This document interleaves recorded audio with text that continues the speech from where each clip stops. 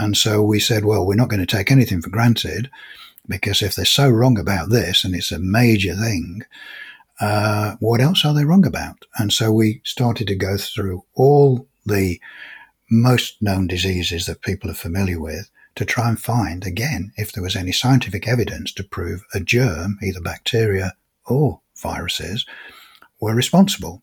And in every case, there were no scientific papers to prove these things, and there was much more probable reasons that were responsible for why the people were getting ill.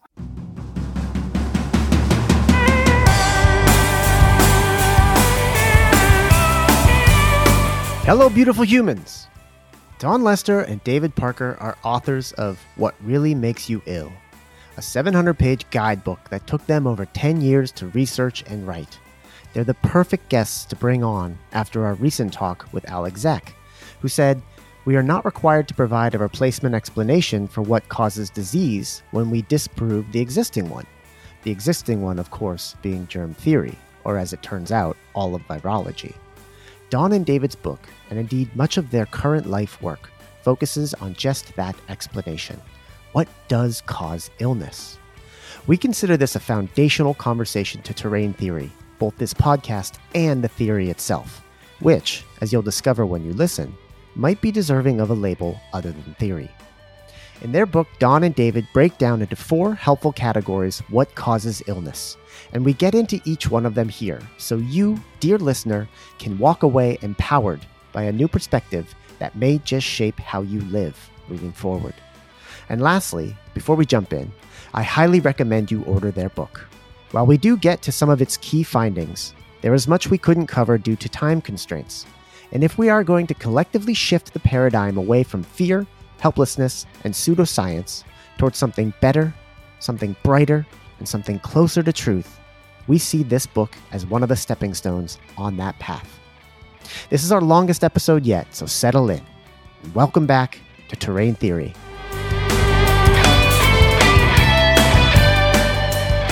Dawn and David, welcome to the Terrain Theory podcast. Thanks for joining us. Well, thank you for inviting us. Yes, thank you. We were speaking on the pre-roll about terrain theory, that phrase, and David, you jumped in and said, well, we've got to be careful about using the word theory. Talk to me about that. Yes, because obviously the whole of our book, over the 10 years that we took to write it, we, of course, came across, as many people do, this germ theory versus terrain theory. This popped up a lot. Now, whereas we try to make it quite clear to people that germ theory is just that, a theory, an unproven thing, whereas terrain, the health of the body, is quite provable. And so really, it's not a case of terrain theory, it's about the terrain. And people should sort of leave off the word theory, because it's not a theory. It's all very provable, whereas the germ theory is not. So there's just making that distinction, because it's easy for people to get trapped in words. And virology is one of those things, isn't it, where they corrupt the English language and, with things like isolation, when they don't mean what we mean by isolation. So we try to be, we're not being pedantic, but we try to be a bit more careful about the use of words so that our intent and meaning is quite clear and that there's no confusion. I think, yes, because part of that is that if you're saying germ theory versus terrain theory, it tends to suggest that they both have an equal standing. They are comparable.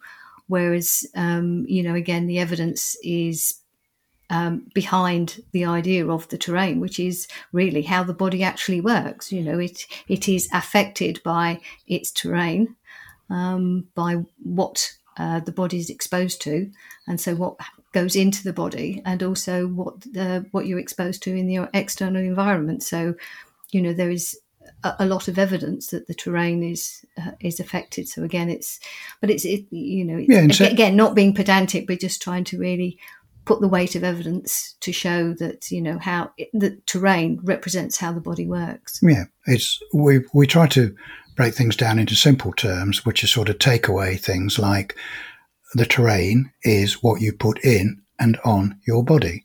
And if you take care of what you put in and on your body, your terrain will remain healthy. The body will remain healthy and will be able to heal itself, because again, as we say, only the body can heal itself, and you can either help it or hinder it. And for the most part, the medical establishment hinder those healthy healing processes. So this is what terrain's all about. It's letting the body look after itself, and for us as individuals to provide it with what it needs so that it can keep its terrain healthy and it can heal itself if it comes into contact with toxic materials, some of the things that we're most likely going to talk about during the course of our chat. I mean, there are obviously lots of details about how the body works that are still being looked into, and there are, lots of different ideas that are coming out about certain aspects of the body. So again, there are still there's still knowledge to be gained about how the body actually works, but it's the general overall concept of what you put in and on your body, what you're exposed to, that will affect your health. Sounds like what we're talking about is terrain management. And of course, there are variables which are within our control. And then as you guys have done at length, you do the research, there's many variables that unfortunately are outside of our control. The toxic stew that unfortunately our cultures now exist within. And we're all learning more about how to navigate that. Quite so. And part of the goal of this specific episode is to leave the listener with an understanding of what are the difference between those things that you can control and what are those things that perhaps we can't control, but would light the fire of the activist within an individual to, okay, there are clearly aspects to this culture and society that we need to focus our attention on if we're going to start making some corrections here and limit those numbers of toxins or exposures to poisons. Yeah. And I want to backtrack real quick. It's really interesting that you use the word pedantic. When we had Tom Cowan on, we asked him to define health, and it was opening a Pandora's box, and he became very specific around words. He said it's very important that we are clear and concise when we speak of any sort of word, and we throw that out there. And it's almost incumbent upon those of us in this side of the conversation around terrain to make sure we're very clear about the definitions of things. And so I think we are obligated to be somewhat pedantic to make sure we're all understanding first, where are we coming at this? What is disease? What is health? What is terrain? Because until we have a common understanding with those that we're trying to, wake up, I suppose is the phrase. Until we have that common understanding and we're on that common ground, we're talking in different languages. I agree entirely. So we will grant that we have to allow for a little bit of pedantic as we go into this conversation. Yes, because we do make quite clear in the book, when we talk about certain terms, we define the terms, even if the definition is not necessarily, the official definition may not actually be correct, but it's to show what the definitions are. And then it helps, to explain what's going on, and then show the contradictions in that explanation when they occur. And the other point that you made around we're still learning so much about how the human body works makes me think of a point that Alex Eck brought up on a recent conversation with him, and that is that the funding for the research is coming from institutions whose very existence depends on perpetuating the virology myth or pseudoscience. Yeah. We have a paucity of funding going towards the research around the human body and how it works that would take us closer to, I think, what we would all say is truth, right? And understanding around the biology of belief. You cite Dr. Bruce Lipton in your book numerous times. I was delighted to see that because that book for me helped shift a paradigm in the understanding. But you look at what he's talking about, epigenetics and thoughts over bodies, and you talk about that with stress, but we need more research on that because we are every day, all day in our waking time, even as we're sleeping, subjected to the programming that goes on in the background, subjected to our thoughts, and our thoughts are impacted by the things that we consume.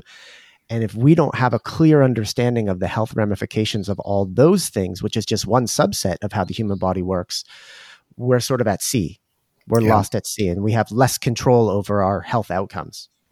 We do quite a lot more in our talks now. As you may realize that we've written another book which is about the nature of reality. In fact, that was our very first book, which is nothing to do really with health, but there's health aspects to it.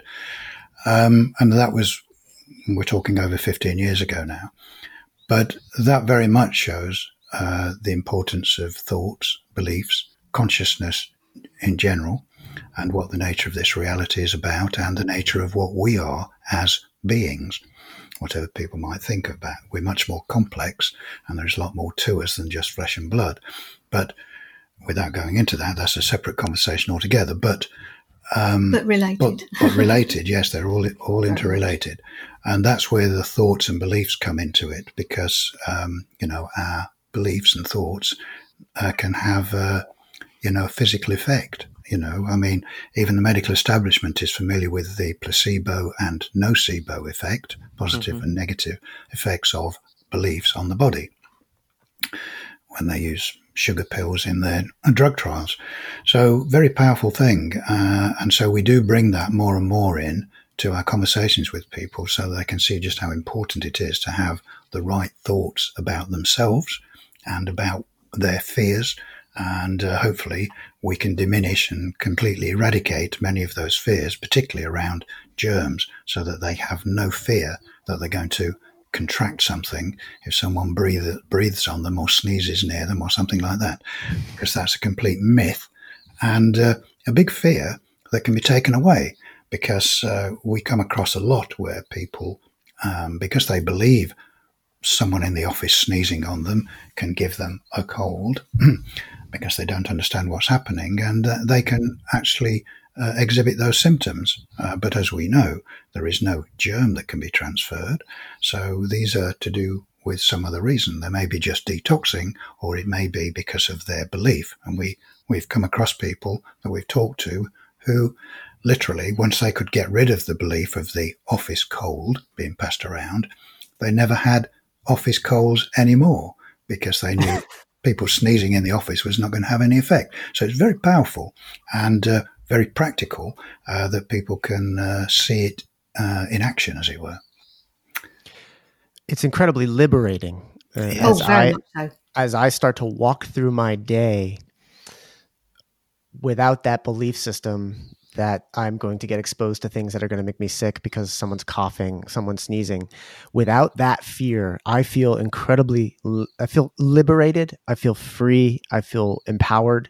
And I feel almost invincible. Now I understand, yes, like there's still things I could eat and put in my body or get exposed to that might cause that disease, which we will get into.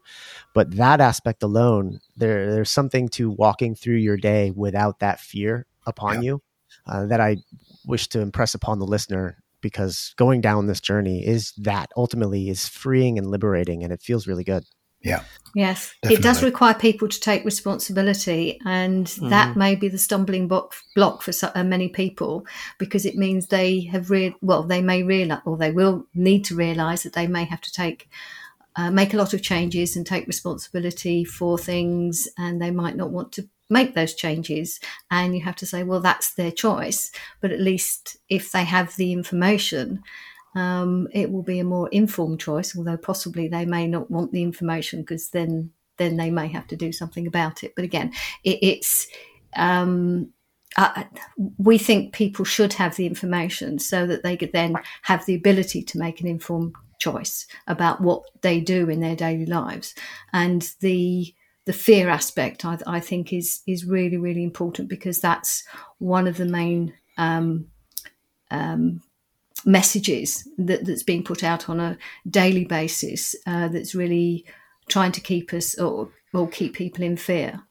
And the more people that come out of that and realise that they are artificial stories that they don't have to give any energy to, it is, as you say, very liberating, empowering, and it means they can have a very different kind of experience. Their daily experiences will improve when they are not coming from a place of fear every single day. Fear is very debilitating. As we say, it's not only a psychological effect that it has, but, it's a physiological effect it has. And I'm sure we'll get to talk about how it actually has a physical effect on the body.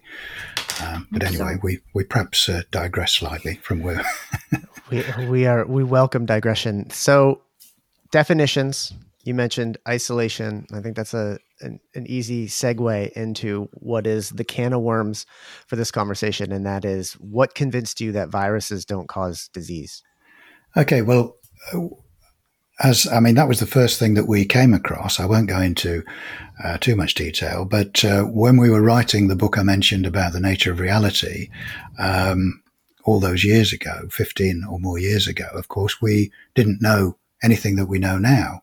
We believed all the same things everyone else believed, that germs did make you ill, vaccines, gave you immunity, that doctors were based in science and everything they did was based in science. That's what we believed, because that's what we were brought up to believe. Education is, or indoctrination as we've come to call it, is quite a dangerous thing. But as we did our research, because we needed to know something about viruses, and we realized at that time, all those years ago, that we didn't really know very much. And that was the start of it. We looked for the information. We started to look at diseases, and it just so happened, if you believe in coincidences, which we don't, the first thing we looked at was HIV/AIDS. Quite a biggie, because, we grew up, we were adults in the 80s, so we were all scared by the mainstream media and the health authorities who were telling us that AIDS was going to spread from the homosexual community into the heterosexual community, and that, they put a figure on it, that at least 50 million people worldwide are going to die. And we got the mainstream media certainly in the UK, putting up, pictures of rows of tombstones, and, so we've seen a lot of the things in the 80s that have been repeated, the same game plan over COVID, the same load of nonsense, the same lack of science. So only it was ramped up. It's been ramped up. It's been in the ramped last up a lot couple of more. years. Yeah.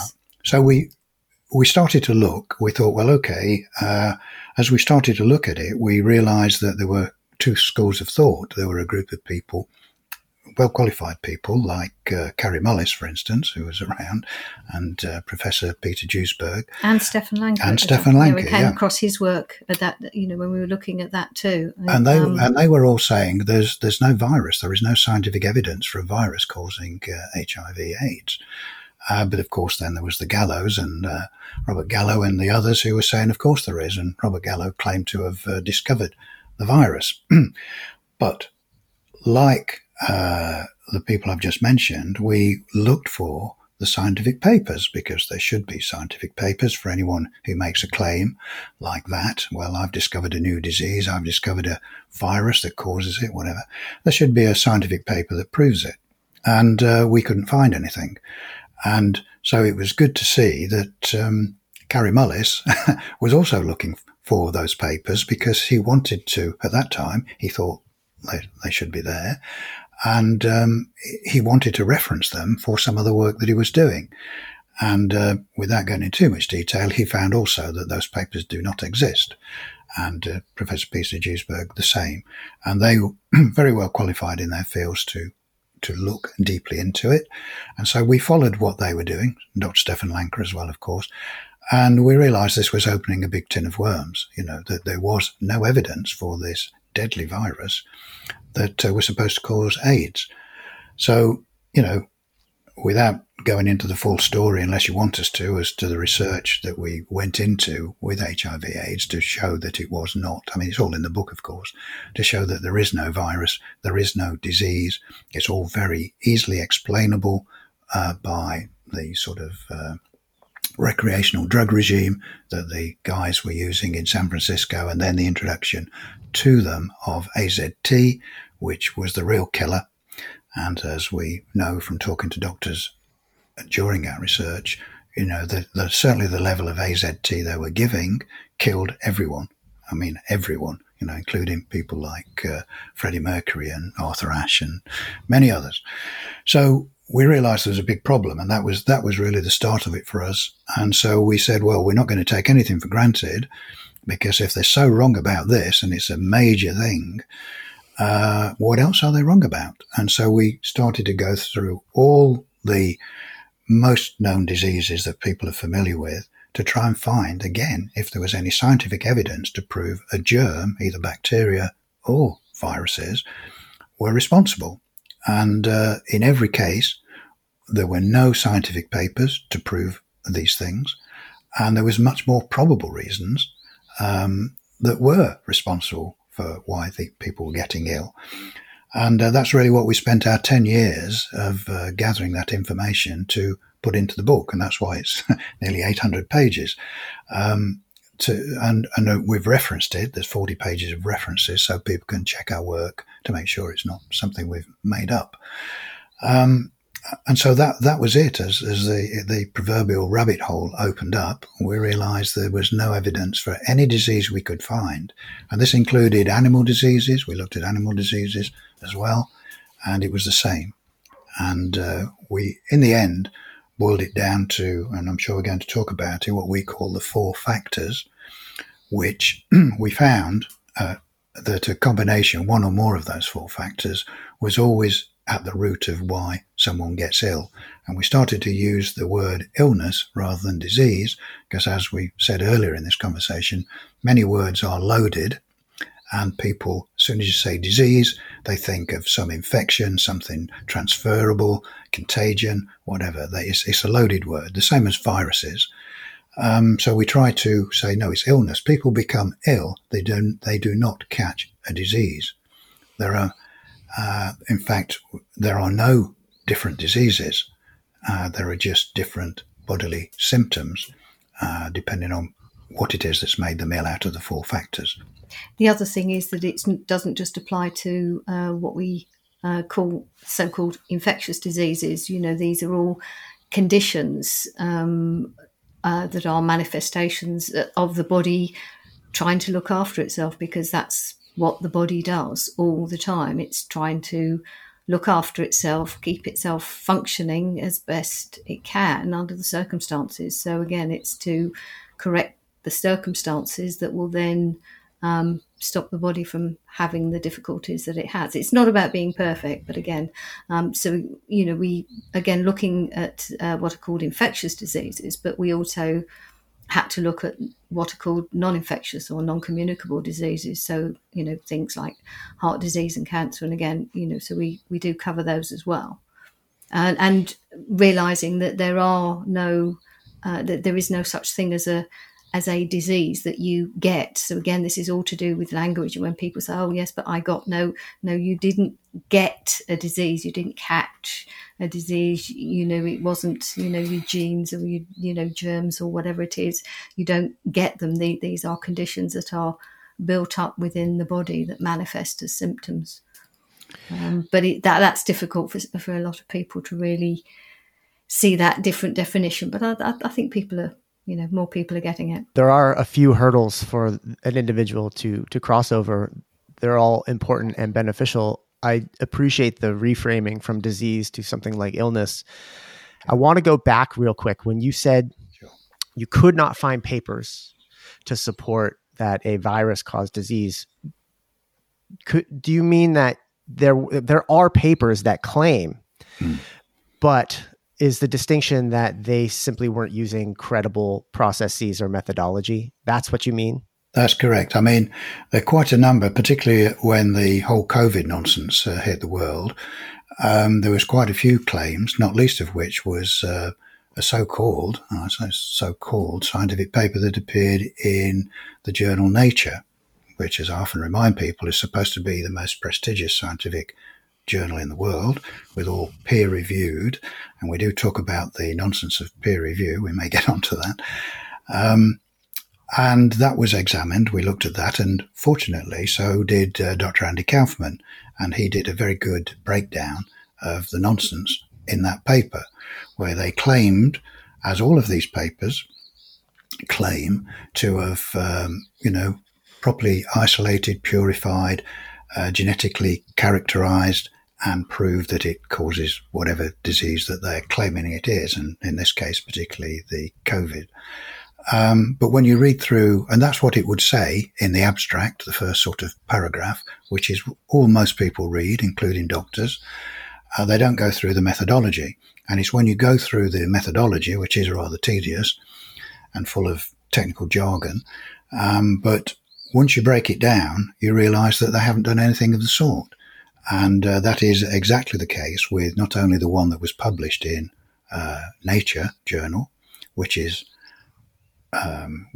such a fraud and a lie, because it's easy to see that it doesn't do what it claims and should never have been published, particularly there, and particularly because they claim it's all peer-reviewed. Well, their peer-review process is obviously no good whatsoever.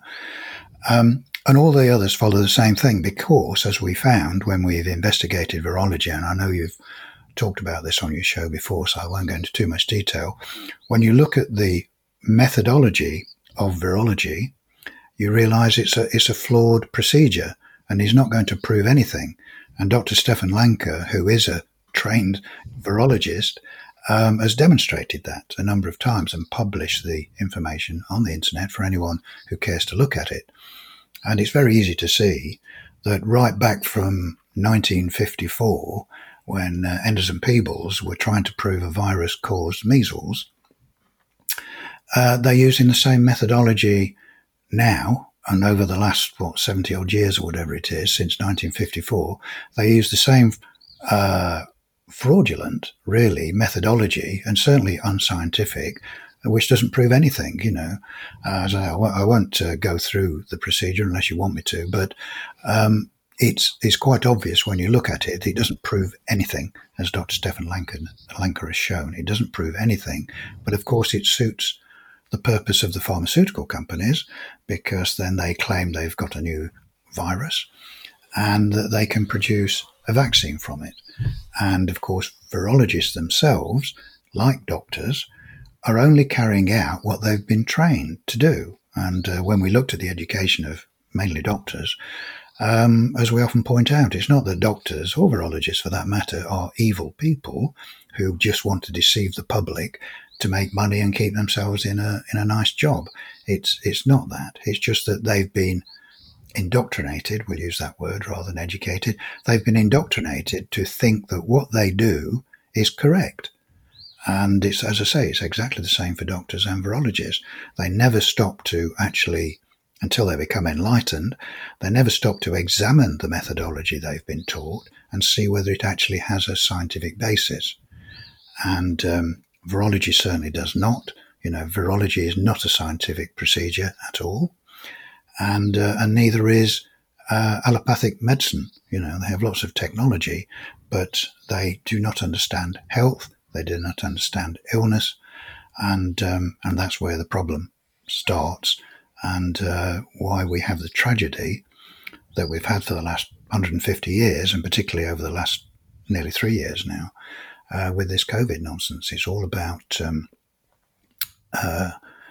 misinformation, and from the doctor's point of view, to be ill-informed, ill-educated in the procedures of health.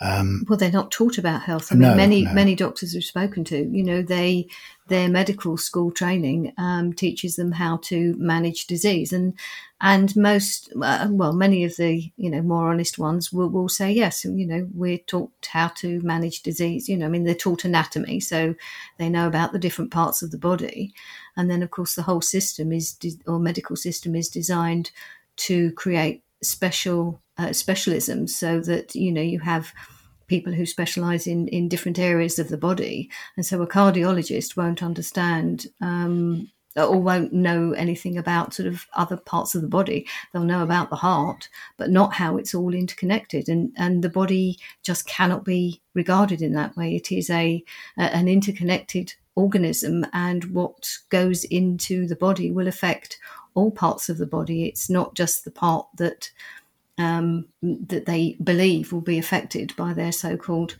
medicines. These pharmaceuticals, they claim to target a particular area, but it may be that chemical will affect that area, but it has a whole load of other effects in other parts of the body. I mean, we do say that, there's no such thing as a side effect. They're all direct effects. And in fact, I've recently heard another sort of highly qualified sort of medical doctor saying pretty much the same thing. And it's really gratifying to know that we're what we're saying is in line with the kind of enlightened doctors who are aware of the real problems and who have come out of that allopathic model. But it is, of course, it is a trap for those doctors who are trained in that way, because if they look and try and find other ways to operate their practices, they are attacked in all kinds of ways, and they can have their licenses taken away, or they can be stopped from practicing, they can be fined. There's all sorts of horrible things that can happen. And so you understand why they may be reluctant. Unfortunately, now's not the time to sort of stay in that space, because there's a lot going on in the world at the moment that people need to speak out, because there's a lot going on that's going to really reduce our freedoms unless something happens. And that's also why it's important to help the public understand that there are no deadly invisible enemies out there that can make them ill, and then that'll stop them hopefully from becoming afraid, and then realizing that they don't have to follow all the measures that they've been told to. And then that's one of the many possible solutions out of this, the people just say, well, sorry, you're not going to scare me about something that doesn't exist.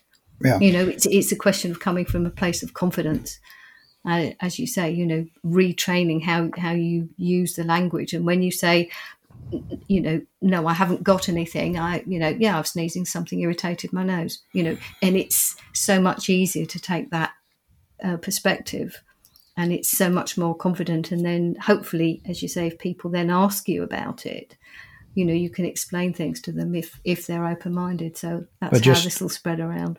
Just in case it wasn't covered, I'm sure it perhaps was, but just spend a few more minutes on the nonsense of virology claims, is to talk about the supposed genome that they're supposed to have for the virus.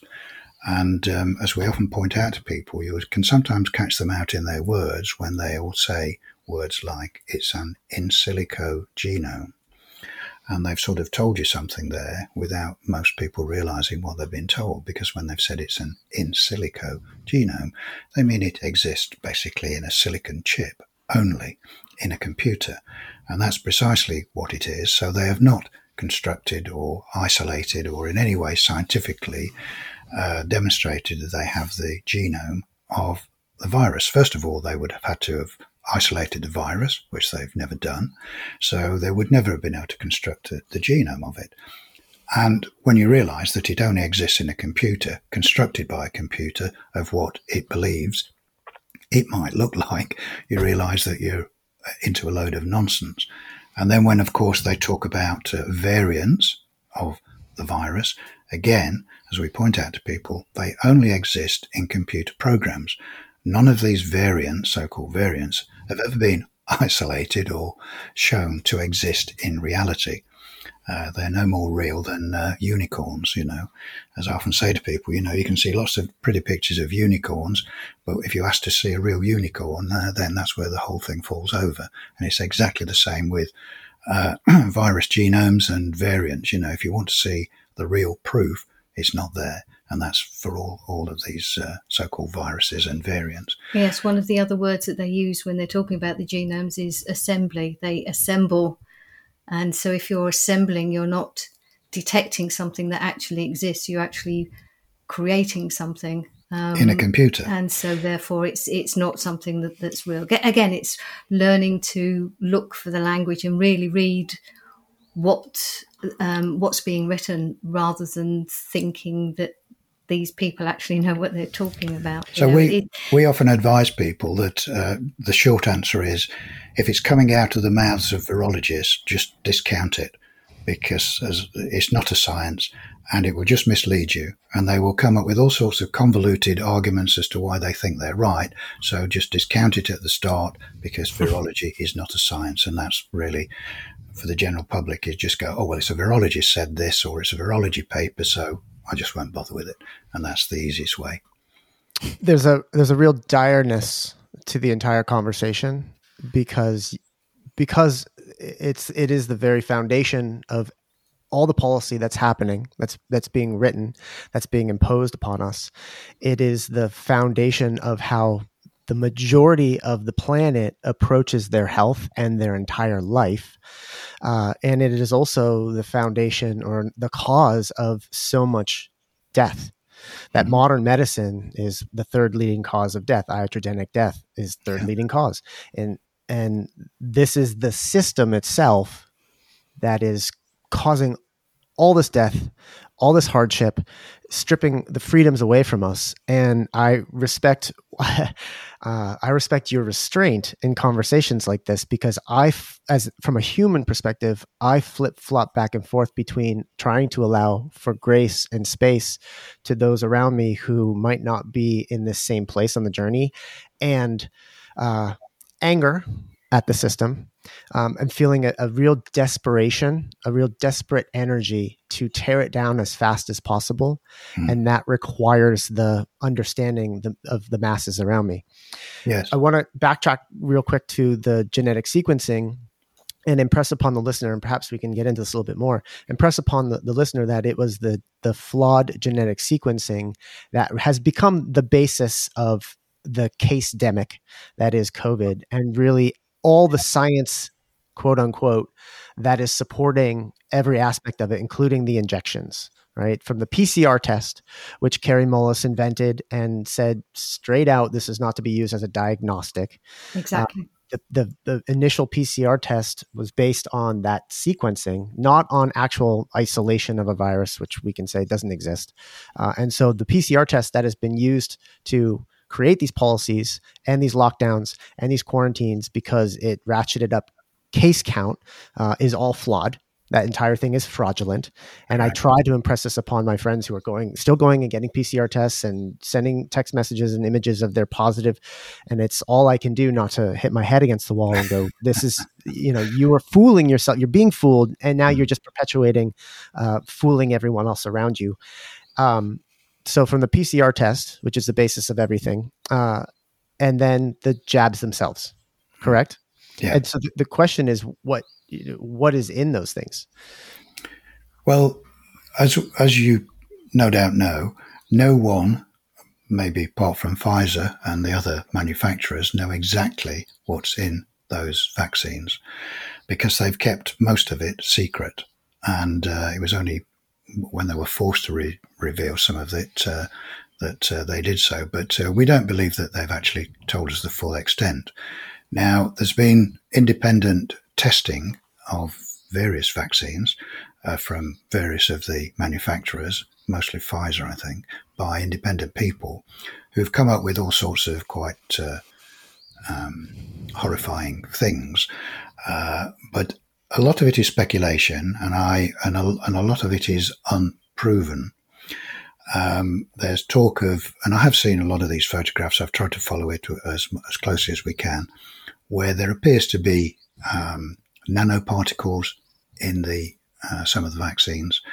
Now, people have speculated that these nanoparticles may then be, and they've used the word self-assembling, which is not something I like at all, because that implies intelligence, and I don't believe that there is anything in that. Now, I mean, obviously, if there are nanoparticles in them, which there does appear to be, that doesn't mean to say that they shouldn't be there. Let's face it, there shouldn't be anything like that. And they are harmful. And they are harmful. Nanoparticles, whether it's just aluminium or whatever, is very harmful, because it can get into places in the body that it really has no place being.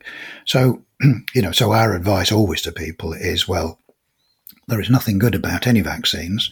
And we've studied, and it's all in the book, the whole history of vaccines. And this present one is, I know they call it a jab rather than a vaccine. Technically, it's not a vaccine, but we'll call it that for sake of argument. It's something they're going to and wish to inject into your body. And nothing that they inject into your body has ever been proven to be safe and effective. It's as simple as that. They've been shown to cause lots of harm and even death. And even Pfizer, if it's still on their website, if you look at their so-called list of they still call them side effects. As Dawn said, we call them direct effects, obviously. Out of their half a dozen to 15, whatever it was, so-called side effects, one of them was death. Well, that's the only one you need to know about, really, isn't it? As I often say to people, if they are admitting that one of the side effects of their vaccine will kill you, well, surely that's not something you want to do. You wouldn't want to risk that, would you? Especially when they're saying that all this jab is supposed to do is just slightly reduce the actual symptoms. It's not even claimed to be able to stop the disease. Not that there is such a disease as COVID anyway. Like you said, it's case-demic. So, why would anyone want to take that risk? Yes. But the thing is, you see, people are not informed, are they? They're not informed that they're actually taking part in a drug trial, because it's supposed to go on to 2023 in Pfizer's terms. So people are taking part in a drug trial, which they should be legally informed about, and they're not. And they should also be legally informed about the possible side effects of the drug that they're being subjected to. And again, they're not. And I'm sure if most of the people lining up to have their jab were told, did you realize that one of the side effects of this is it could kill you? I'm pretty sure the queues of people waiting to be jabbed would diminish very quickly. But of course, they're not told that. And neither are the people administering the jabs. So they are taking part in quite an illegal activity, which flouts everything that was agreed to in the Nuremberg Code, and flouts everything that you could consider ethical and safe. So, as I say, so it's doctors and the people carrying out the injections are all taking part in an illegal activity. And one day there will be a reckoning over this, and which needs to happen. But we need to stop it as soon as possible, because it literally is killing people in their thousands worldwide, tens of thousands, really. I mean, we know that in the UK, even with our government's own what's called their yellow card system, which is filled in by doctors who are supposed to report any adverse events and deaths that are directly attributable to the jab. And even under the government reports that there's over 2,000 people died directly as a result of the jab. Now, because we know that only 2 or 3% of doctors actually fill in those yellow cards, you can multiply that figure by a great deal. But even having said that, we know that in the past, if someone, even 5 people, had died from a drug, it would be withdrawn from the market. And yet they are admitting that over 2,000 people have died. This is just in the UK. And yet they're still telling us that it's safe and effective and we should all have it. Now, this to me is just criminal beyond belief. And the governments are fully complicit. And so is the medical establishment. So we are dealing with criminal activities and a criminal regime worldwide, which is quite horrifying. So all the more reason why we have to do everything we can to inform the public and bring it to a halt. Because we're dealing, and I'll use the words, because we're dealing with criminals as regards the authorities, we can't rely on them to do the right thing. And obviously they're not doing the right thing, because they've kept this going for over 2 years now, knowing full well what's happening. So it's only the public that's going to make the change.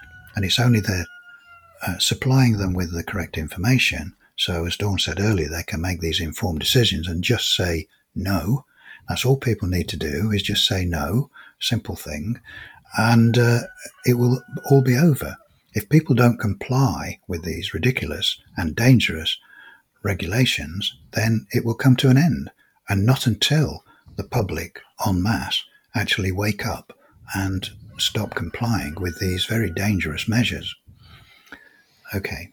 Now I know, yes, a rant over, but as you say, like you, I have to contain myself because this is a real tragedy that's happening worldwide, and we know the thousands of people that have died or been maimed by it, and so it's very difficult to keep a civil tongue in your head when you're talking about it. But at the same time, it's still trying to make the message as clear as possible rather than just shout and be angry, because I don't think necessarily people would be too receptive to that kind of attitude. But also, I don't think people generally like to be told what to do, as it were. So it's a question of, well, here's the information. If you're interested, go and have a look at it. There's plenty of evidence to back it up. This is the information we found. This is it's backed up by the evidence. There's the evidence. Please go and have a look. We're not saying you have to believe us because we're saying it. No, but this is the information. Please go and have a look for yourself, because your health depends on it, and probably your life depends on it. So if you care about those things, then please do go and have a look. But I think if we put it across in those kind of ways, people are hopefully more likely to be receptive than to be shouted at and ranted at. That there are let's just say, we know certain people who operate in that way, and some people like it, but it's it doesn't suit everyone. And I know there are plenty of people who probably won't listen to us. That's fine. We're all trying to put the information out in different ways, and hopefully, but we do know we're having an effect. Oh yes, because we know from book sales around the world, which our book sells into 13 different countries. It's been translated into French, Dutch, and it's been translated into Japanese. So we know people are waking up, they're taking this on board. We know from the feedback we get from people that write to us, and it's very heartwarming when people say, your book has changed my life, or your book has saved my life. You can't ask for better than that.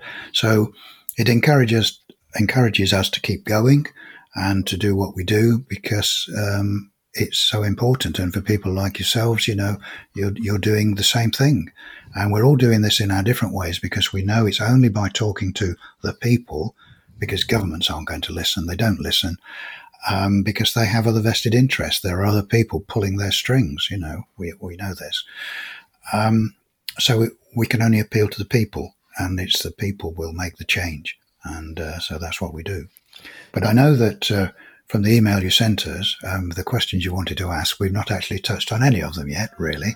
So I don't know whether we want to start with, I know your first one was about malnutrition. Sure. So we can pivot to the book, because we're now, we're back on What Really Makes You Ill, which is the seminal work, 700 pages, took over 10 years for you two to put together. And you very helpfully, in the final chapter, one of the final chapters, break down for the reader, what are those 4 things? What are those 4 categories of things that can make you ill? And so for the listener, this is your takeaway. This should also encourage you to go and get this book. And I put that at the intro. I'm going to put it at the outro as well. This is the handbook, the Bible that everyone should have at their bedside table, hands down. This is it. And so those 4 categories I want to just dive into real quick, so we understand what they are, maybe what the effects are, and how the listener can address it. And so the first one, the 4 of them are malnutrition or nutrition, toxins, electromagnetic radiation exposure, and then stress. So let's start with that first one, nutrition or malnutrition. Okay. Well, and we'll try and keep it brief, because I know we've taken up a lot of time talking about the other stuff. This is one of the 4 factors, and nutrition we found is extremely important because of how the body works. Because when the body is assaulted, shall we say, by toxins or anything that adversely affects the body, and it's all of these things, it produces some things called free radicals. Okay. Now, as we discovered, and there's quite a lot of literature on this, and we talk about quite a bit of it in the book, free radicals cause what's called oxidative stress. Now, what it is in simple terms is when an atom, a molecule, loses an electron, it becomes positive.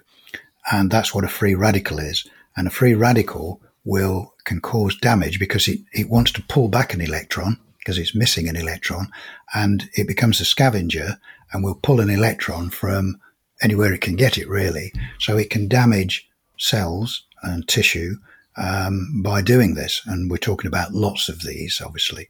So when the body's poisoned in some way, that creates in the body, as I say, these free radicals and causes then oxidative stress, which is damaging to the body, and then manifests as some sort of illness.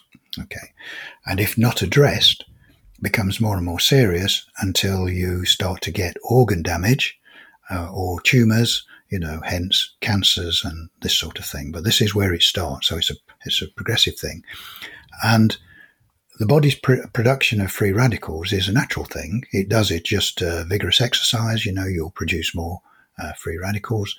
But the body's, and this is where the body's nutrition is very important, because your correct diet of fruit and vegetables contain lots of antioxidants, and antioxidants neutralize free radicals. So under the body's, when the terrain is healthy, that natural process goes on, and whatever free radicals are produced are neutralized by the antioxidants. So you can see that there's this synergy required, so that if you have a poor nutritious diet, the free radicals will not be mopped up, and so they start to cause damage to cells and tissue, and sickness, illness occurs. And if it's prolonged, as I say, it can become chronic. So that's why nutrition is very important. And surprisingly, or maybe not, why doctors are only taught about nutrition for about an hour and a half in their entire 5 years training. So it's not surprising that they don't understand nutrition or its importance. So that's why we make a big play of it in our book to explain its importance. Okay, so I know people will be familiar with all sorts of illnesses that have occurred in the past, like scurvy and pellagra and things like that, where certain vitamins and minerals caused illnesses. But the basis of why it causes those illnesses are free radicals. And as we found, and we'll see as we go through the other factors, it's the production of free radicals and the failure to eliminate them that is really the root cause of the manifestations of illness in its various forms. Okay. From real quickly, I want to stop you because there has been a lot of conversation around worldwide soil depletion resulting in crops that have fewer vitamins and minerals than maybe decades ago.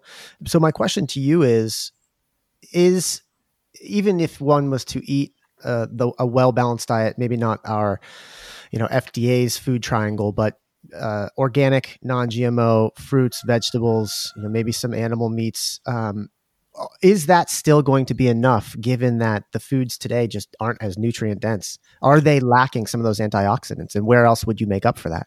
Well, you use the word organically grown, and that, of course, is the key. And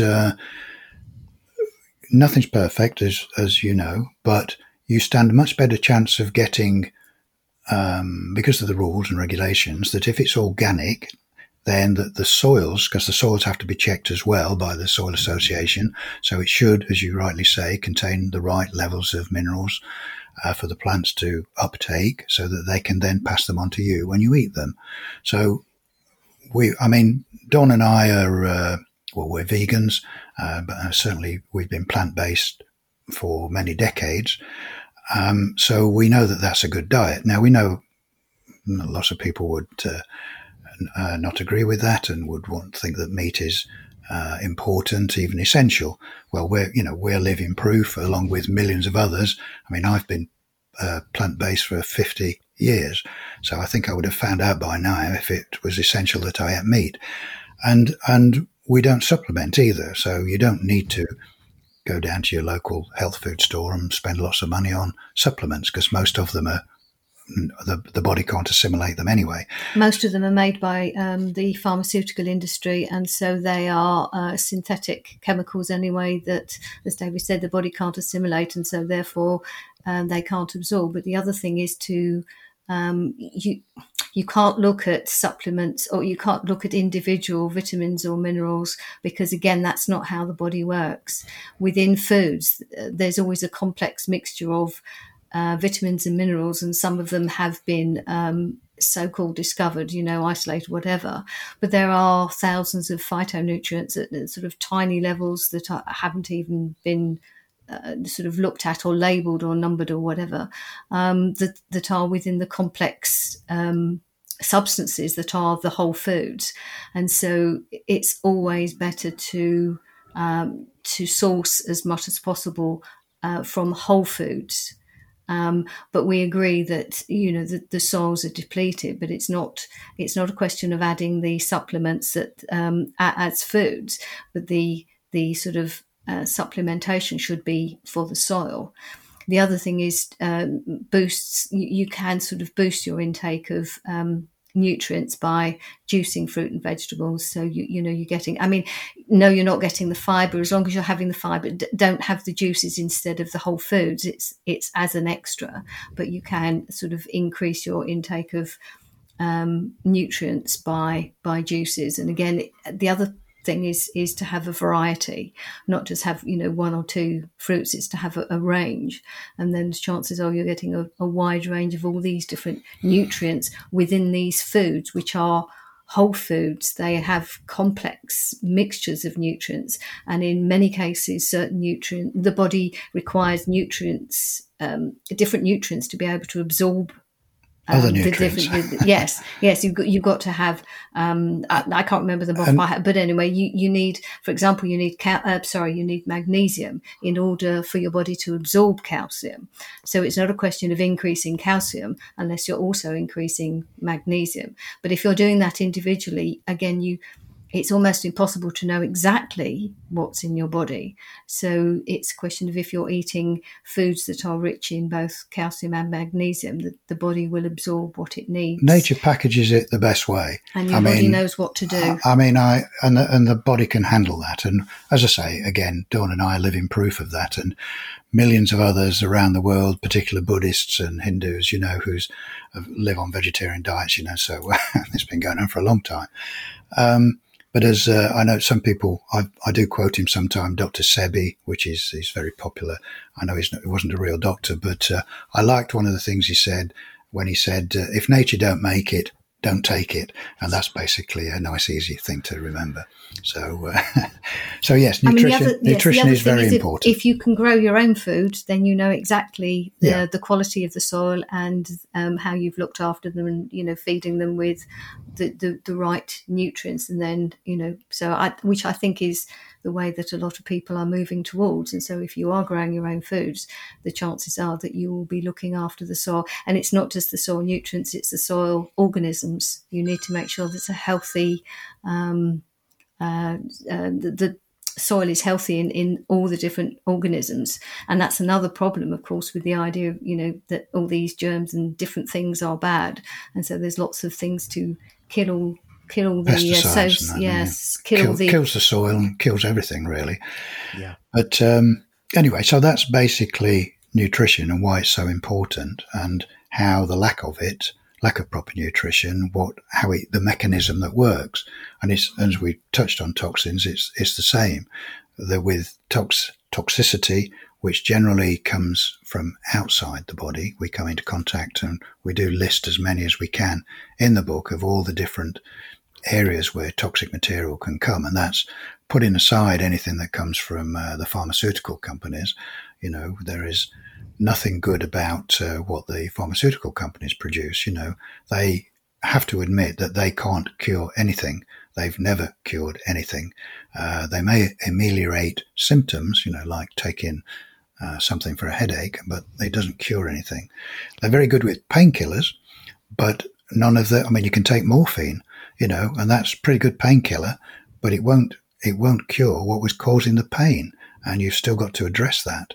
And that's about all you can say. Obviously, they're good in A&E, if you've been in a car crash and got broken limbs, and they can repair those. But as regards treating other illnesses and restoring health, they are going to get in the way. They're going to hinder what the body needs to do. And they will have to admit that they cannot cure anything. They're very good at killing things, though, aren't they? Yes, they're very good at that. Yes, everything they do. So certainly pharmaceuticals would be a source of toxins, and that's a toxic exposure. Let's go down some of the other toxins that the listener should probably be aware of. And I think part of it is tied to nutrition, because when you walk into a grocery store, certainly here in America, probably 90% of that food is not whole food, and probably contains toxins of some sort. So I would imagine that the food that many people are eating is not nutritious, but quite the opposite, is simply toxic or poisoning you. Yeah. So what else do we have? I was going to say, well, we don't call those products food. We actually call them food products, they're in inverted commas, because they are products. And if people actually looked at the list of ingredients, they'd see the number of chemicals that are in them. And none of those chemicals are nutrients. They have all kinds of functional purposes, whether it's colouring or flavouring or even preservative. And again, the idea of preservative is to kill the germs. So yes, again, and you have to say, well, why would you want to eat something that has something that is known to be toxic? Because it is designed to kill something that's alive.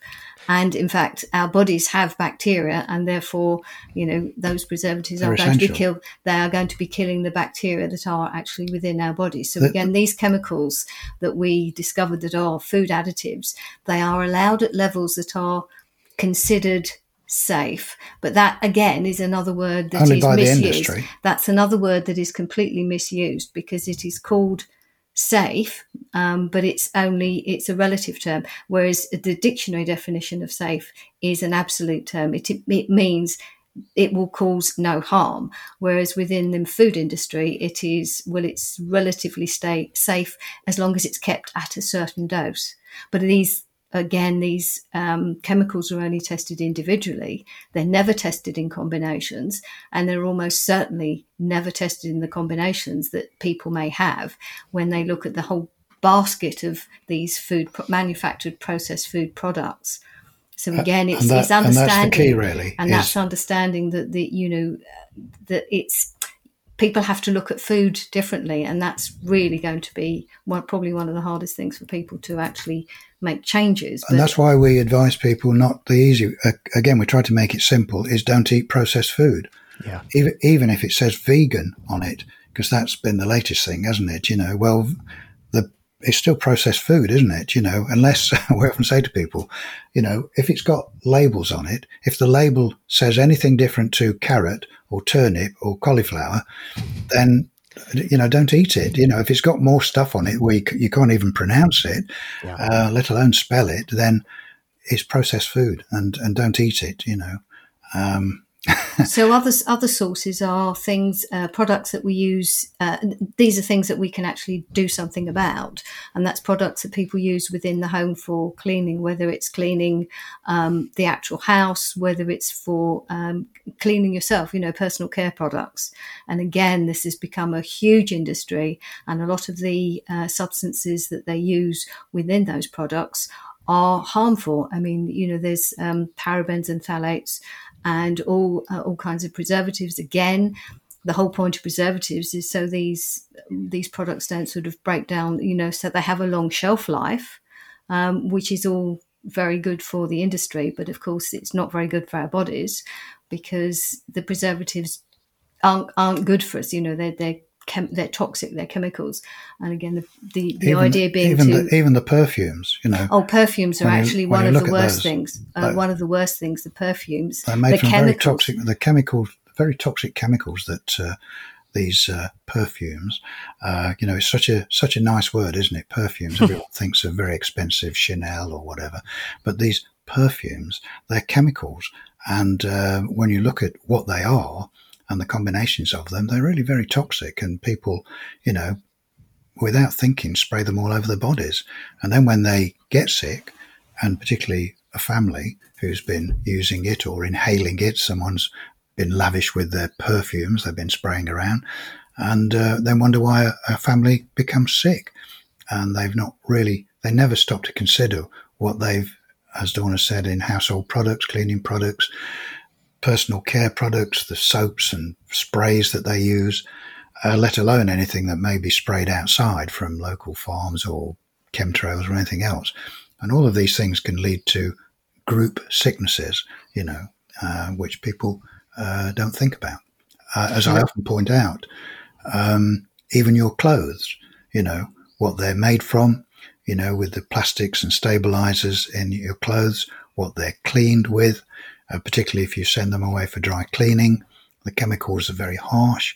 And I often tell the story of Liberace, that famous pianist who's no longer with us, who almost died purely because of the chemicals in the very fancy suits that he used to wear on stage. And when he sweated, those chemicals were absorbed by his skin and were shutting down his kidneys, and he very nearly died. And that was just from how his clothes were cleaned. And so it's little things like this. You wouldn't think you could be poisoned by your clothes, but you can. So it's all of these things we talk about in the book, not to frighten people, but to inform them so they can start to be more aware of where toxicity comes from. It's not as obvious as they might think sometimes. David, because you mentioned it, could you speak a little bit more on chemtrails? Because I'm seeing them every day over my house as I travel. I'm a musician, I'm on the road, and it seems like they are, it doesn't seem like they are omnipresent. And that touches a nerve when you bring it up in mixed company. And I would love to hear what you've discovered about what they are, where they come from, why they're there, how long they've been there, etc. Well, they've been around for quite a few decades, haven't they? And without going into too much detail, modern jet engines do not produce trails like that. They do. We've talked to pilots, modern jet engines don't do that for a start. So whatever's coming out of them is artificial. And if you, as I've done, if you can see some of the lower flying ones where you can get a good pair of binoculars on them and have a closer look, you will see that the trails are not coming from the engines at all. They're coming from, which are obviously spray nozzles, which are generally attached to either side of the main tail fin. So they're not coming from the engines anyway. So you think, well, it's, what is it? It's certainly something artificial and something that they're not being honest about. Now, some people have been able to take some samples of some of the fallout from these things, and there are certainly nanoparticles in them, nanoparticles of aluminium, and I think it's barium and stuff that really shouldn't be there. I did come across where someone, because some of it had got dumped accidentally, this was in America, and they found that it was fly ash, what's called fly ash, which is a byproduct of burning coal, and it's trapped electrically as part of the process of supposedly cleaning the exhaust out before it's released into the atmosphere. And this fly ash, of course, contains all the most toxic materials from coal burning, because there's some quite toxic things within coal. And if it's concentrated, so again, no business then distributing something which they know to be toxic to then distribute it into the atmosphere. But they've been caught out doing this. So there's nothing natural about chemtrails. I know there are still lots of people, we come across them, who still think it's condensation. They don't seem to realize that even if it was condensation, which it certainly isn't, it doesn't go from horizon to horizon and then stay there all day, slowly spreading out until it blocks out the sun. Anyone who uses their brains a little bit would realize that can't be natural. And if they did a little bit of research, they would realize it's certainly not natural. And that, as I say, modern jet engines do not produce trails like that. And I know when I've examined, just speaking briefly, it's quite a legal piece of software where you can monitor planes, you can see. Now, all planes, aircraft, have to give out a call signal, which tells you what the aircraft is, where it's come from and where it's going, and all sorts of other information. But if you try to monitor the ones that are doing the chemtrails, they're not putting out any signal at all, which tells you straight away that they're either military or contracted to the military, and therefore it's secret operations. They're not commercial aircraft. So again, there's something nefarious going on. So the whole chemtrail thing is, when they've been caught out, they try to tell us it's just for weather modification because the planet's heating up. Again, a load of nonsense. But that's another story which we wouldn't have time to go into. But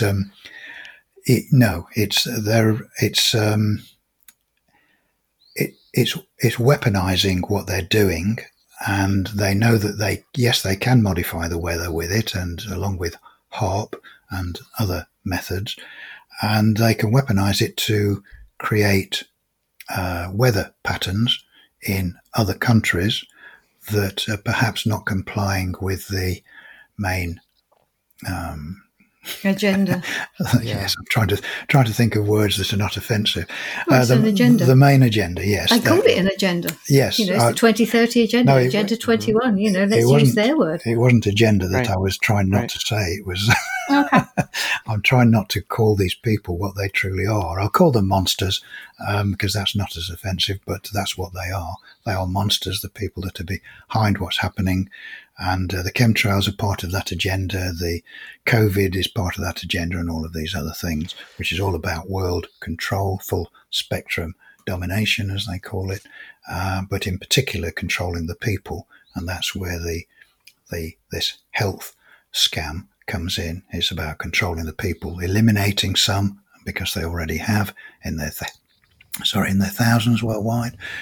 The jabs have killed people undoubtedly, and these other programs are part of that control system. So, yeah, chemtrails not good, not natural, and they're part of this nefarious agenda. If that, in short, answers your question. It does. Thank you very much for speaking on that. The chemtrails, to me, geoengineering, cloud seeding, whatever you want to call it, is one of those topics that, one, some listeners, the knee-jerk reaction will be that's a tinfoil hat type conspiracy. I think they need to understand that you can readily find documentation that supports the existence of this. It's become more mainstream as a topic. I think this is one of those things that happens is they go, well, it seems like the public isn't going to push back. We can start to leak out just how much we're doing. We know that there are Middle Eastern countries that are using this technology to create rain when they have periods of drought. I think there was a recent article that came out of Spain where they admitted that they're spraying to combat COVID, I believe, taking actions by spraying the air. So one, I want the listener to know this is not tinfoil hat conspiracy. This is very real. This is a very real event that's happening all the time across the globe. And two, if you are activist minded and you want to turn your attention and energies to something, this might be a good one, because I look at some of these topics around what really makes you ill, and I go, okay, these are the things I can control. What really incites anger in me are the exposures to the things that I don't have control of. And so things like glyphosate now, and, I'm in Vermont, in one of the states in America, where we pride ourselves on farmlands and dairy farms and farmers markets. And yet there is a prevalence of farms in this state that just wantonly spray glyphosate, and that blows all over the land, and it gets into the water supplies of neighbors who are trying to, just live a healthy life. The chemtrails is another one where I look up in the air and I go, I can't avoid that. This isn't something that I can just run into my basement and exist for the rest of my life so as to avoid it. The only way to stop this is, one, to spread knowledge, is to remove this knee-jerk reaction that it's a conspiracy theory. And then we need to find ways to activate to stop it, or else we're all going to suffer. We all are suffering the consequences, and we will continue to suffer the consequences. So this one, you can tell I'm a little bit passionate about, because understandably. But the reason for trying to take, or not for trying, but to do the best you can to take control of those aspects that you can control, means that your body is less likely to be affected, or will be less affected. Minimized. Yeah. So if you look after the body, look after the aspects terrain that you can control. If you look after the aspects you can control, then those that you can't control will have less of an impact, is really what I'm trying to say. But yes, absolutely. It's not to say that we have to ignore things like geoengineering and, the use of glyphosate and things like that. It is to do the best we can with what we can, but to also, as you say, spread knowledge. The geoengineering is so hand in glove with this nonsense of the man-made global warming, climate change, whatever, and that of course is very much part of the agenda. I don't know how tinfoil hat that still is, but of course the geoengineering is coming more mainstream, so that they can say what they are apparently doing to look after us and look after the planet and save it and all of that. But of course that is another lie. But these things are all interconnected, because obviously the geoengineering programs are being rolled out, and they are detrimental to our health as well. So it's doing as much as you can and spreading information as much as you can, so that people can have the information and then say, well, hang on a minute, no, I don't want to be sprayed, and start finding ways to counter that. Well, and we hope as well that the pilots of these planes are human beings after all, we think. Sometimes I wonder, that's right, what the drone factor is, right. And that if the information gets to them, they may be in a position like doctors and virologists who can then seriously activate their conscience and stop doing what they're doing and find some alternative way that doesn't harm people. And this is the step change that has to come about and is coming about, with this change in consciousness and the change in the way people understand what they are and the impact they have on everyone else, because as we've often said, there is only one rule that people need to abide by, and that is do no harm. And so whatever you're doing, do whatever you like, as long as you're not causing any harm.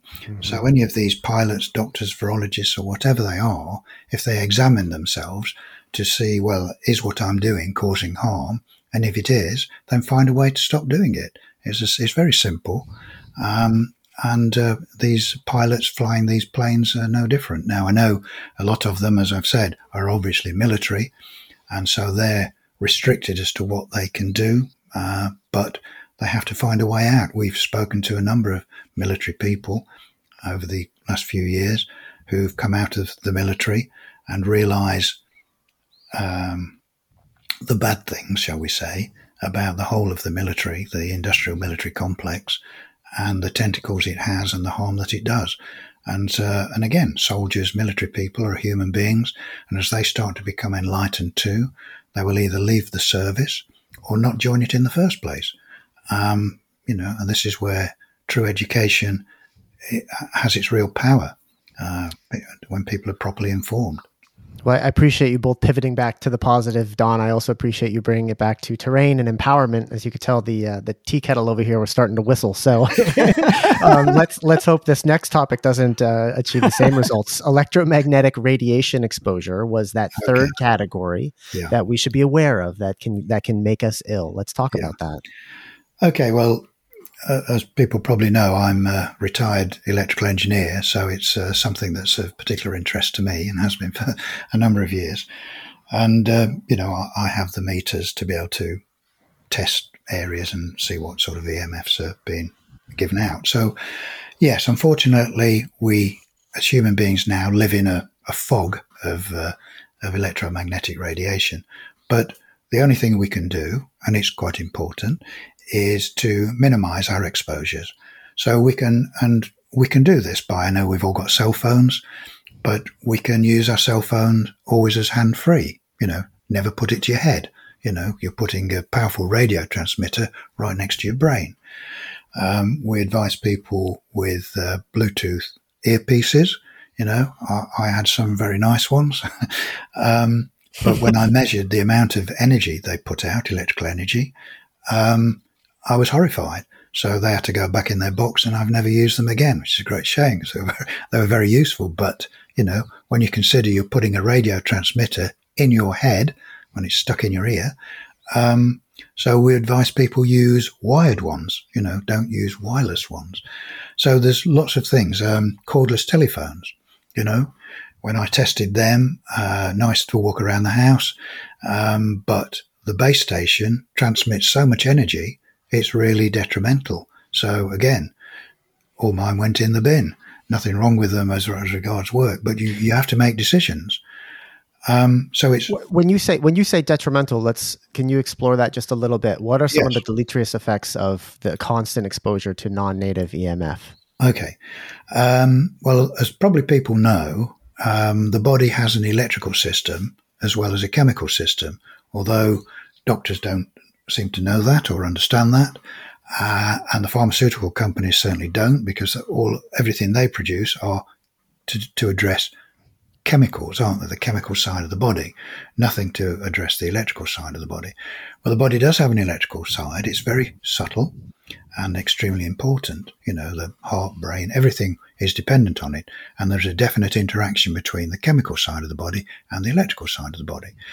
And in basic terms, if you think about it, we've all experienced electrical interference, which might be our transistor radio, and someone's operating a power tool in the near vicinity, which might be unsuppressed.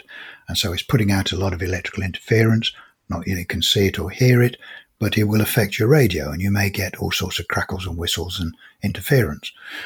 Well, that's really the same thing that happens to your body.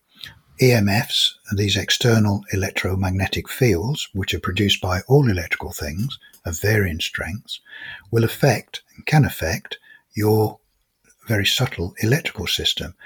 Again, like the radio can be interfered with by an external electric drill, your body can be interfered with, and it can disrupt either at a small level by interfering with things like the production of melatonin, which in itself is one of the body's main antioxidants, and can affect your sleep and all sorts of things. And it's been shown that EMFs can affect the production of that.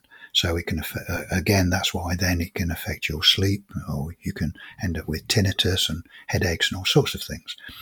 But it can also disrupt the nervous system. It can affect the brain, so that you can get what people have experienced, what they've called brain fog, where they can't seem to think clearly. I've experienced this myself in electrical control rooms in industry, where the EMFs being emitted in a big control room were obviously so powerful that I literally had severe brain fog. I had to get out of I couldn't think properly. I could tell it was really quite severe. I had to get out of the control room. So, and to a lesser degree, people can experience this.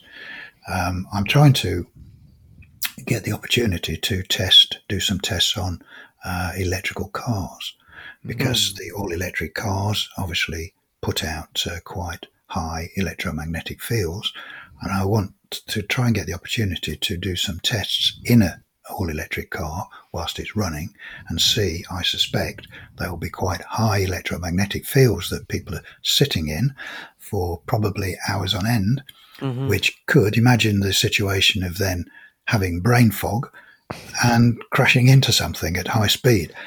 So it requires to be looked at. So I can't afford one of these all-electric cars. They're hugely expensive, aren't they? Well, it's particularly important as there's a major push to transition everyone to electric cars. Yeah. So Exactly. I think there's some safety issues need to be looked at there. They undoubtedly put out high magnetic fields. I need to see what the levels are, and then I may be able to say something publicly about it. One of the things, of course, with EMFs is that the mechanism does involve the generation of increased levels of free radicals. Yeah. So again, you've got a similar mechanism with, the same with sort of inadequate nutrition, the same with toxins. I mean, just about every toxin we were looking at, we found that there was an association with the increased generation of free radicals and therefore oxidative stress. Same thing with EMF. There's quite a lot of evidence that links increased EMF exposure to EMFs and increased generation of free radicals, which again cause damage unless you've got an increased intake of antioxidants to absorb them. I mean, you might be able to sort of for a short period of time, but when you're exposed to these things all the time, you really need to. Again, this is why the focus on nutrition and antioxidant level, but also minimising as much as you can, because you can't necessarily absorb the sort of that level of antioxidants all the time. So again, it's a similar mechanism which we found fascinating that sort of works And again, that it's also connected to the pH level of the body as well. And acid, the more acid sort of the body is more likely to have health problems. And again, it's sort of restoring balance to a slightly alkaline.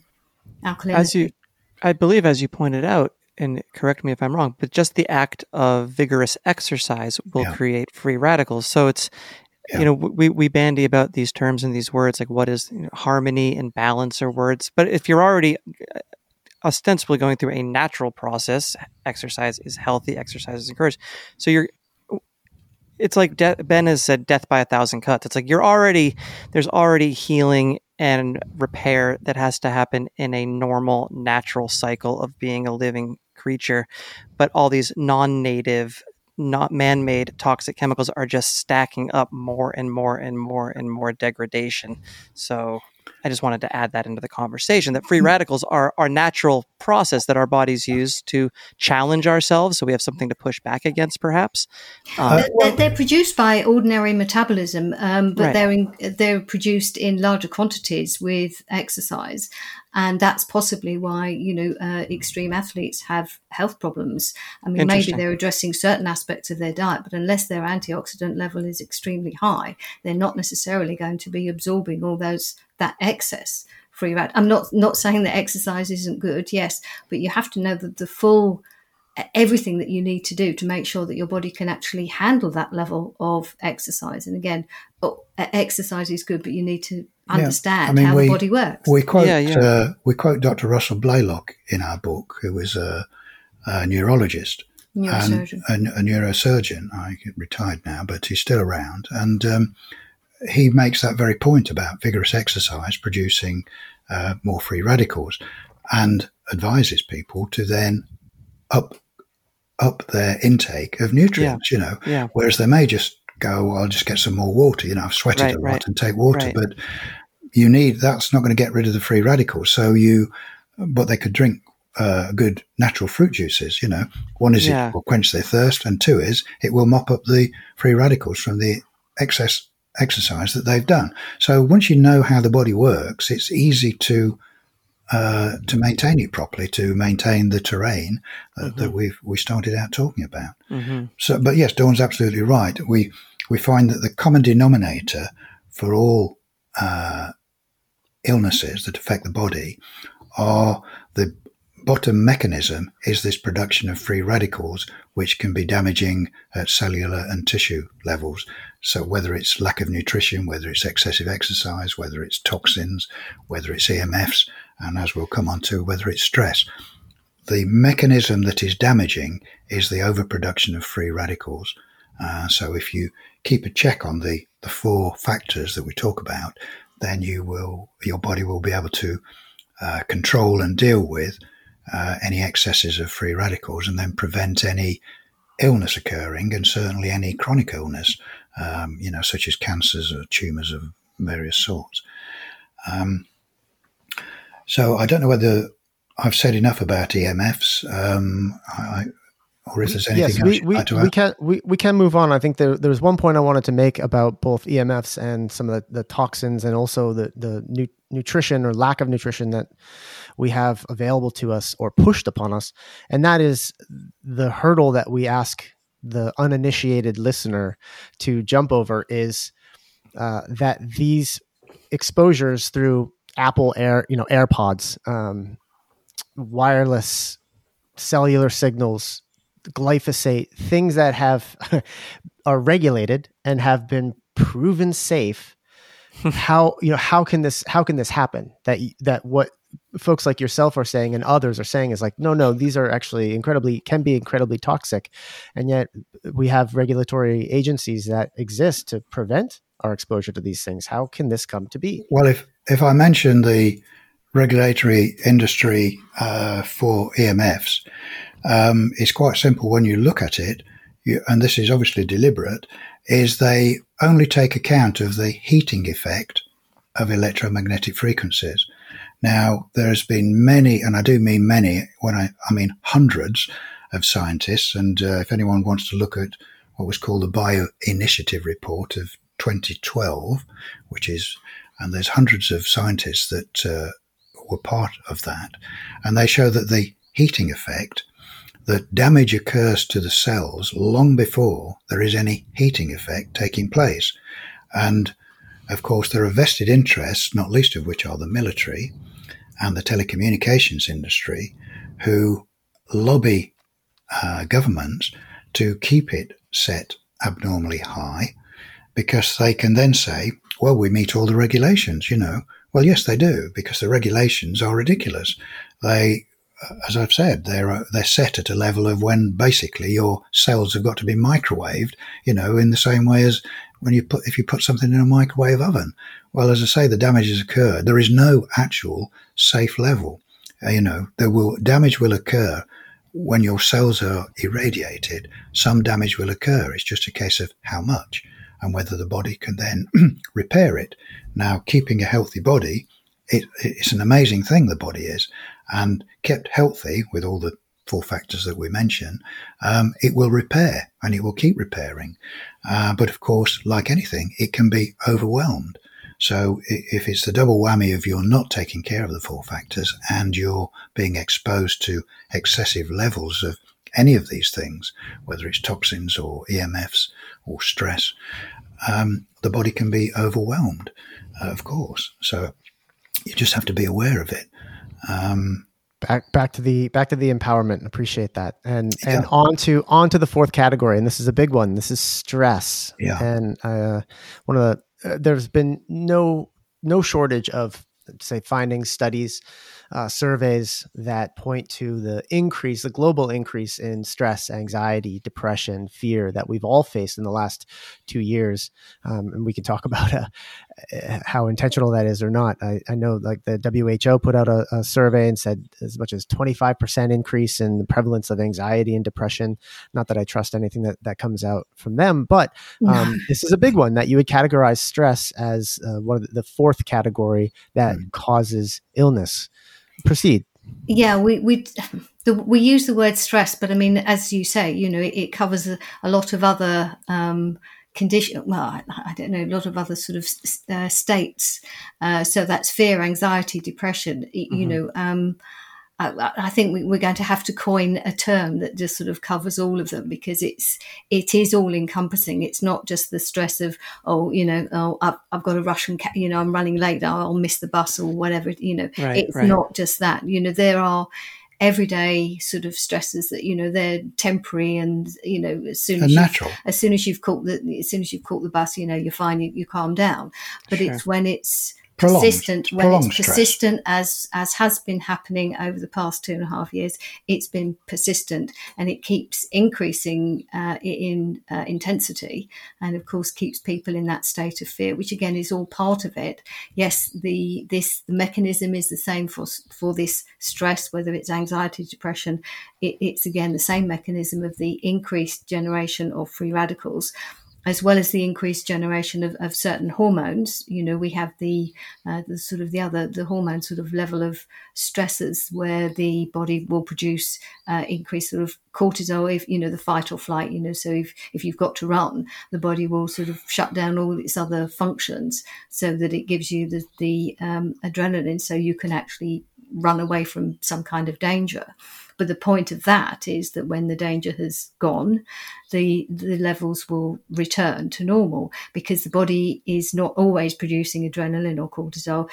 Everything's kept in a balance. So it's, and they're balanced between each other. So there's a certain level where it'll increase the production and then it'll reduce the production. So the body comes back to homeostasis. Now, again, in certain situations where artificial synthetic hormones are given, that isn't taken into account. So again, that can disrupt the body. So if certain hormones are given to deal with certain sort of stress related conditions, shall we say, or labels that are given to these stress related conditions, they aren't allowing the body to restore its own balance. They're sort of overriding the body's own ability, and that's why these conditions aren't actually resolved. But again, they're only dealing with the symptoms. They're not dealing with the underlying cause, and the underlying cause may not have anything to do with the actual specific substance that's being produced, correcting that substance isn't the cause. It's like dealing with inflammation. Inflammation isn't the cause.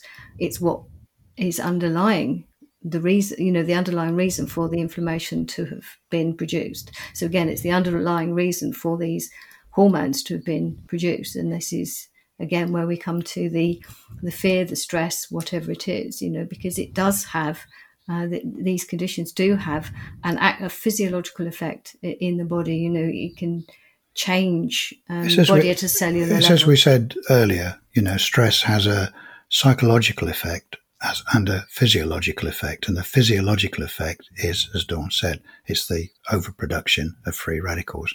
And that's why psychological stress can cause physical damage. And that's the mechanism.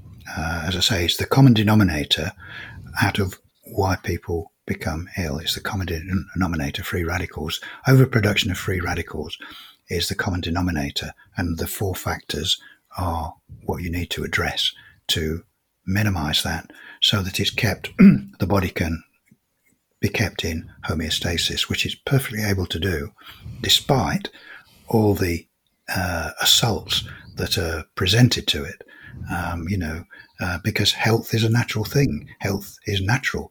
Becoming ill for any reason is unnatural. You should be able to stay healthy and live a long and healthy life. It's only because of these factors that we've been talking about which don't get addressed, and basically the poisoning that the whole world goes through, not least of which is from vaccinations, where people think that's something that's actually going to protect them and actually makes them ill. I know we've not talked about vaccinations as such, but it's just another way that the pharmaceutical companies get toxic material into your body if you're unfortunate enough to have any of those things. And then profit off of the medications they give you to address the direct effect, as you would call it. Yes. It's a nice business model, really. It's an ongoing cycle. It's to keep selling your customers something which will keep them returning to buy even more until they eventually die. But you've got plenty more customers then to sell your poisons to. So stress, there are ways that we can mitigate the input that would cause stress. Like for me, I know the main one was I'm going to get rid of cable because I don't want to watch any of this news because I am very tuned in now to the way it makes me feel, which is fearful and stressed and anxious. So cutting off those inputs while maybe maintaining some sort of line so that you are informed, I would say maybe the people around us as well who might cause us stress and anxiety, be a little more calculating in who we might surround ourselves with. What are some other ways that maybe you to mitigate the inputs of stress? And then also, what would you advise to address that? Well, spending time outside in nature, in if you can, and to take the time out, as it were. I mean, that's one of the things, the medical industry sort of, give people things to stop the symptoms so they can carry on with their day. And that's the complete opposite of, people should be recognizing what the symptoms are, but taking time out to rest, which allows their body to heal itself. At the same time, taking time outside to just sit quietly, to think, to contemplate, to just slow everything down. Sorry, excuse me. And that will also have very much sort of physiological grounding yourself as well. That as well. Yeah. It's good to get your shoes and socks off and connect directly with the earth. Because the body has an electrical system and an electrical charge can build up in your body. We've measured this. I can measure it with my meters and see how it discharges almost instantly when you ground bare feet to the earth, because the earth has got a charge of its own. And it will dissipate that electrical charge. It can be 100 volts or more, quite surprising, between your head and your feet, and you can get rid of that. Now that is all causing stress on the body, that electrical charge. So that's something you can do anytime, as many times as you like. Getting out in the fresh air, getting out in the sunshine, exposing your body to the sun, because the sun is not our enemy, as the pharmaceutical companies would have us believe. It's our friend. It's very natural, and it also helps the body to detox. It will induce detoxification by exposing your body to natural sunlight. I'm not suggesting that people should go and fry themselves. Do it gradually. Your body will build up a tan, which is its own natural protection. If you do it gradually, you don't need to slop all these pharmaceutical products all over your body. Definitely, because they're toxic too. They're toxic and unnecessary if you're careful. But it's very necessary to expose as much of your body as you can, as I often say, without getting arrested, to enjoy the sunshine as often as you can. So these are all de-stressors as well. But I think once you people, with the right people, as you mentioned, some people are stressful. Are stressors as well, and you have to recognize this, and you have to be self-considerate. What we call self-considerate. It's not being selfish, it's being self-considerate, because if you become ill and inoperative, then you're no use to anyone. So you have to be self-considerate so that you can keep doing the things you want to do.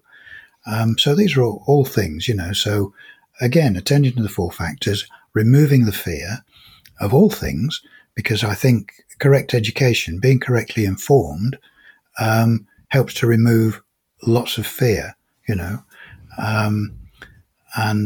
so very important to become wise, and that in itself will remove fear. So there's a number of things, none of which have to cost you lots of money. They're all very simple and straightforward, and to start, as we try to get to people, is to start to realize your true power. People don't realize how powerful they are because they're taught from a very early age, right through all their school.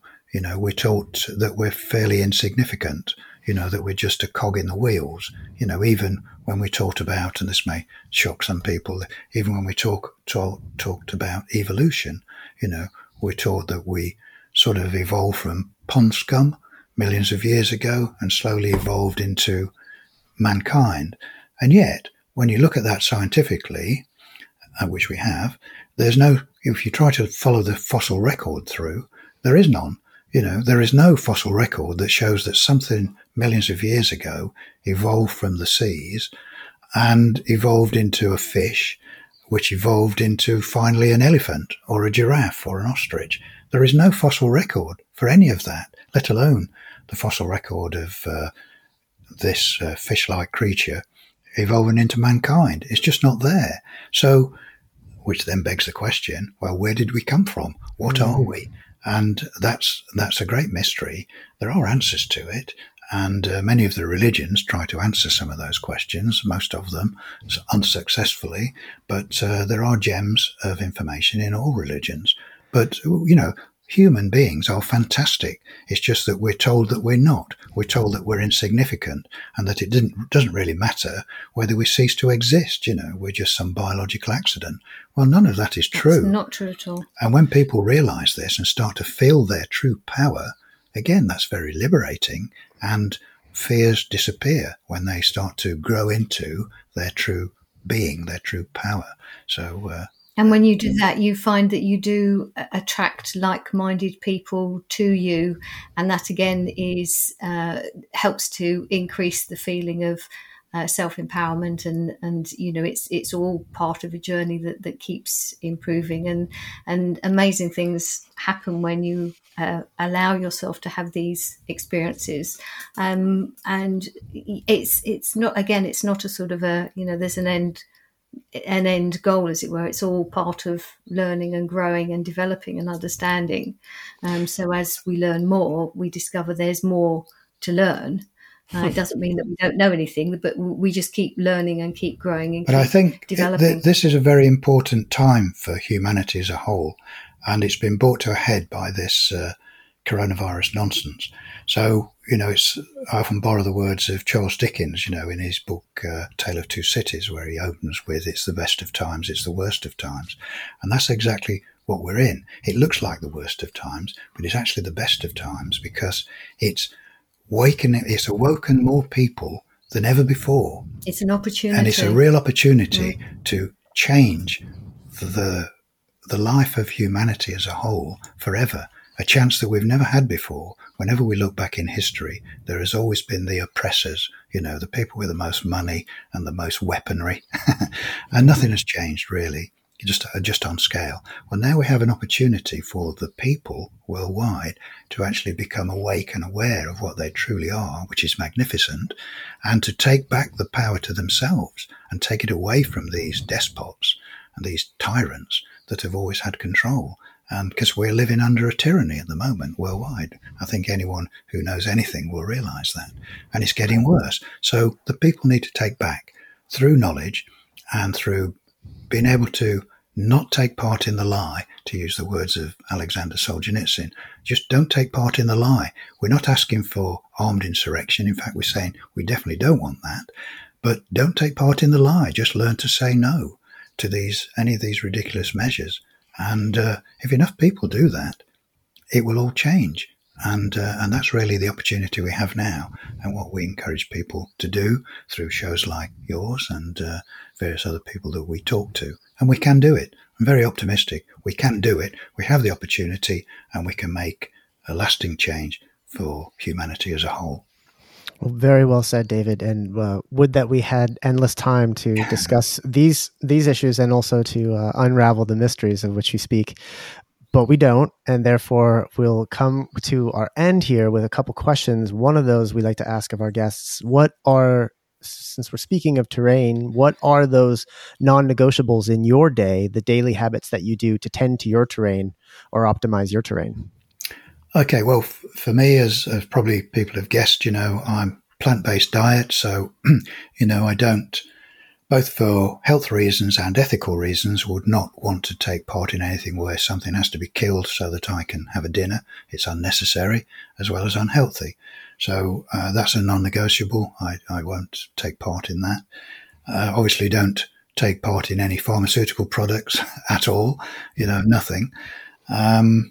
And, to help minimize any toxic exposure, I look for, even whether it's getting rid of my very nice Bluetooth earphones or, you just have to make decisions, is your health important or not? And so you look for these things and look for ways to minimize your exposure. So these are, I guess, non-negotiables for me, in short, without boring people with a great long list of things. For me, the non-negotiables, again, what I eat, what I put in and on my body. And also because I know of the sort of stress aspect is to try and catch myself if I'm feeling either stressed out or I get sort of angry or whatever. Just it's not denying it, but just to try and sort of look at it differently, trying to not always, well, it's just finding ways to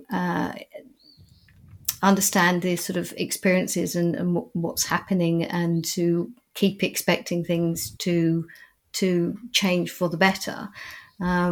So I suppose it's really kind of, a general, the 4 factors really kind of, but not obsessing. And one of the most important things is not to be obsessive about what you're doing. Yes, you are allowed to treat yourself and have, the odd things that you can have chocolate. Go and have a beer. Yes.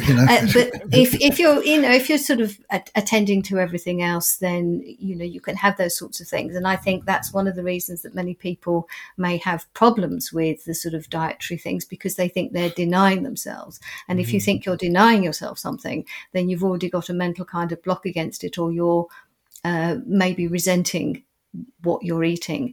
It's to understand, to really try and enjoy life as much as possible. Yes, it looks pretty horrible, but it's not to draw yourself into all the doom and gloom, not to, as you say, not to expose yourself to what's going on and these sort of scare stories, not to be drawn into it, to understand what it is, just say it's another scare story, and help people see that it's a scare story, and just, but reality, minimize the effect. Without going into it, because it's a separate subject and a separate book, the nature of reality. When people understand what the nature of reality truly is, because it's nothing like people think it is, or the purpose of life and all that sort of thing, what we are, then they start to realize that their experiences are a feedback system, and we are telling ourselves something with all our experiences that we have, and they're personal to each of us. We're telling ourselves something. And if we listen to what we're trying to tell ourselves, and then we can modify our behavior of what we do, what we think. But it goes a lot further than that. As I say, we are, as humans, we are magnificent, and that's all part of what the nature of reality is. And that gives you real power, and also shows people that no matter what the situation might look like worldwide, we can change it. We, the people, can change it. And there's real power in that. That's not just sort of pie in the sky stuff. This is the only way the changes will come about, through the people, and we have the power to do it. Well said, both of you. Lastly, where's the best place for people to find and follow you, learn more about you? Okay. Well, our website is whatreallymakesyouill.com. We have a few blog articles. Our video interviews are up there. We have a members area for people to subscribe on a monthly basis, that they have access to at the moment audio versions of our interviews. There's also the audiobook version that people the audio version of the book that people can access only from our website. The physical paperback book, obviously, from online booksellers, and of course, the main one is Amazon. I know a lot of people don't like it, but sometimes we have to use these things for our own benefit. All books end up on Amazon. It doesn't matter where they start; they always end up there, unless they're banned.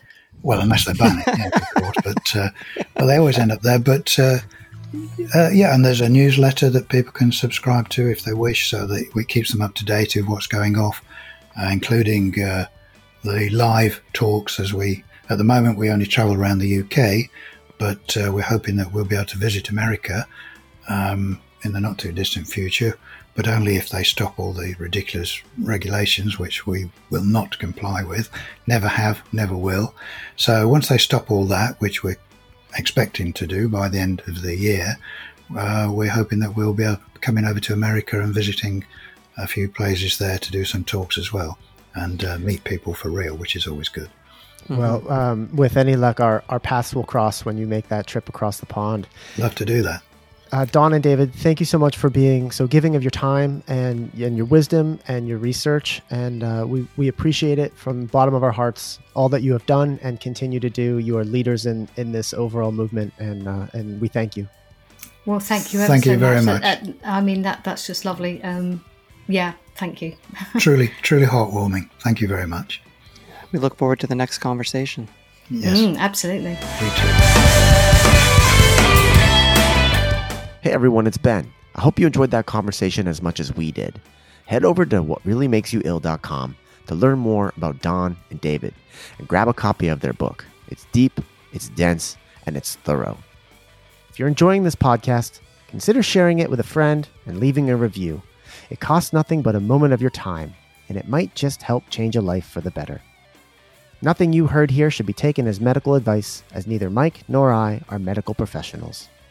Remember that you are light, you are love, and you are your primary healthcare provider. Thanks again for joining us, and we'll catch you on the next one.